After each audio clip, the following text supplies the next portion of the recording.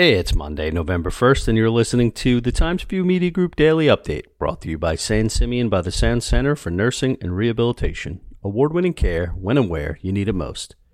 To purchase price-controlled units at 123 Sterling Avenue, applicants must prove they're first-time home buyers, according to a new declaration of covenants and restrictions that was approved by the Greenport Village trustees on Thursday night. Potential buyers must also demonstrate that they do not own any other residential property and that they fall within individual income restrictions set by the state mortgage agency's non-target low-interest program for Long Island counties. Village trustees tightened buyer stipulations after a resident expressed concern about potential resale abuse at a village board meeting last month, prompting trustees to temporarily table a vote on the agreement. The 5 units, set at $175,000 apiece, are still only available to those who have primarily lived and who worked full-time in Greenport for at least 2 consecutive years prior to purchase. Governor Kathy Hochul on Sunday signed into law legislation that designates a portion of the Route 25 bridge at the Long Island Expressway as the Trooper Thomas J. Consorti Memorial Bridge.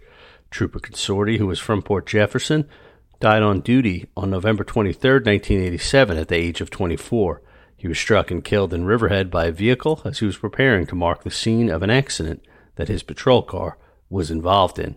In 1986, Trooper Consorti's actions led to the arrest of a man who shot a Suffolk County police officer, according to Assemblywoman Jody Giglio, who sponsored the bill for Trooper Consorti. Ms. Giglio said she has been working with the state troopers to name 16 locations throughout Long Island where troopers were killed in action in the past 100 years. South Old Town officials are exploring the viability of purchasing a former bank property as an avenue toward expanding government space once again. Supervisor Scott Russell said he's not sure if the building at 1400 Youngs Avenue will be a viable option, but the town is looking at all options. The town is looking to develop long-term solutions for its space needs.